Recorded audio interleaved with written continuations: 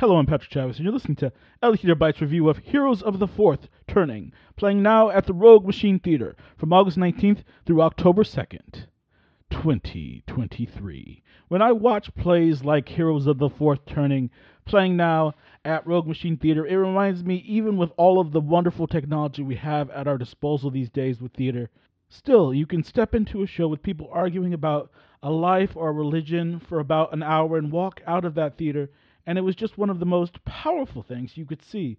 While the setting and the plot may seem simple, the writing and performances from this cast are anything but. It is a powerfully implemented and passionately acted drama that showcases some of the best acting you will probably see in LA all year.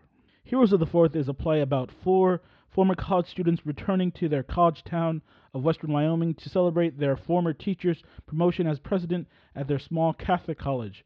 What first appears to be a happy reunion spirals into a spirited debate and discussion. Heroes of the Fourth sounds like the title of a Marvel comic book movie, but the title is incredibly appropriate for this play because some of the characters in this play see themselves as heroes fighting against evil. Evil from their perspective, of course. This play was nominated for a Pulitzer, I get it. These characters were so well written, and even better, the actors and the director of this production dive into these characters' personalities and go way beyond the text. The play never feels forced. I never felt, why are the characters talking like this? This doesn't make any sense. It moves from moment to moment very cohesively. While the play has a message, it is communicated through the characters' actions and conversations. A play like this isn't passing judgment as much as it's putting these thoughts of people out there, and it is the opposite of reification. The play is breaking these characters down. These are people who tribally find common ground in some things, but there's a lot of disagreement.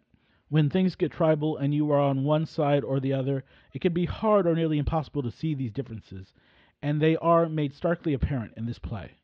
The scenic design from Stephanie Curley Swartz, in combination with the lighting from Dan Weingarten, create a very isolated and at times barren atmosphere that heightens the drama.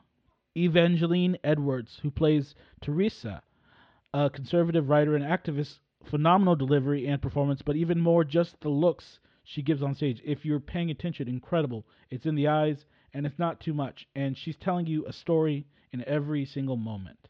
Samuel Garnett's performance as Kevin, a lost soul drunkard who is still trying to find himself but doesn't really fit it in so well within the world he wants to be a part of. All of that and more, very impressive acting from Garnett as this character. This is one of the stronger ensembles I've seen all year.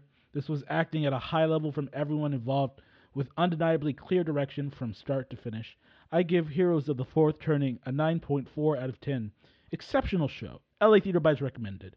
Thank you for listening, and thank you for supporting LA Theater.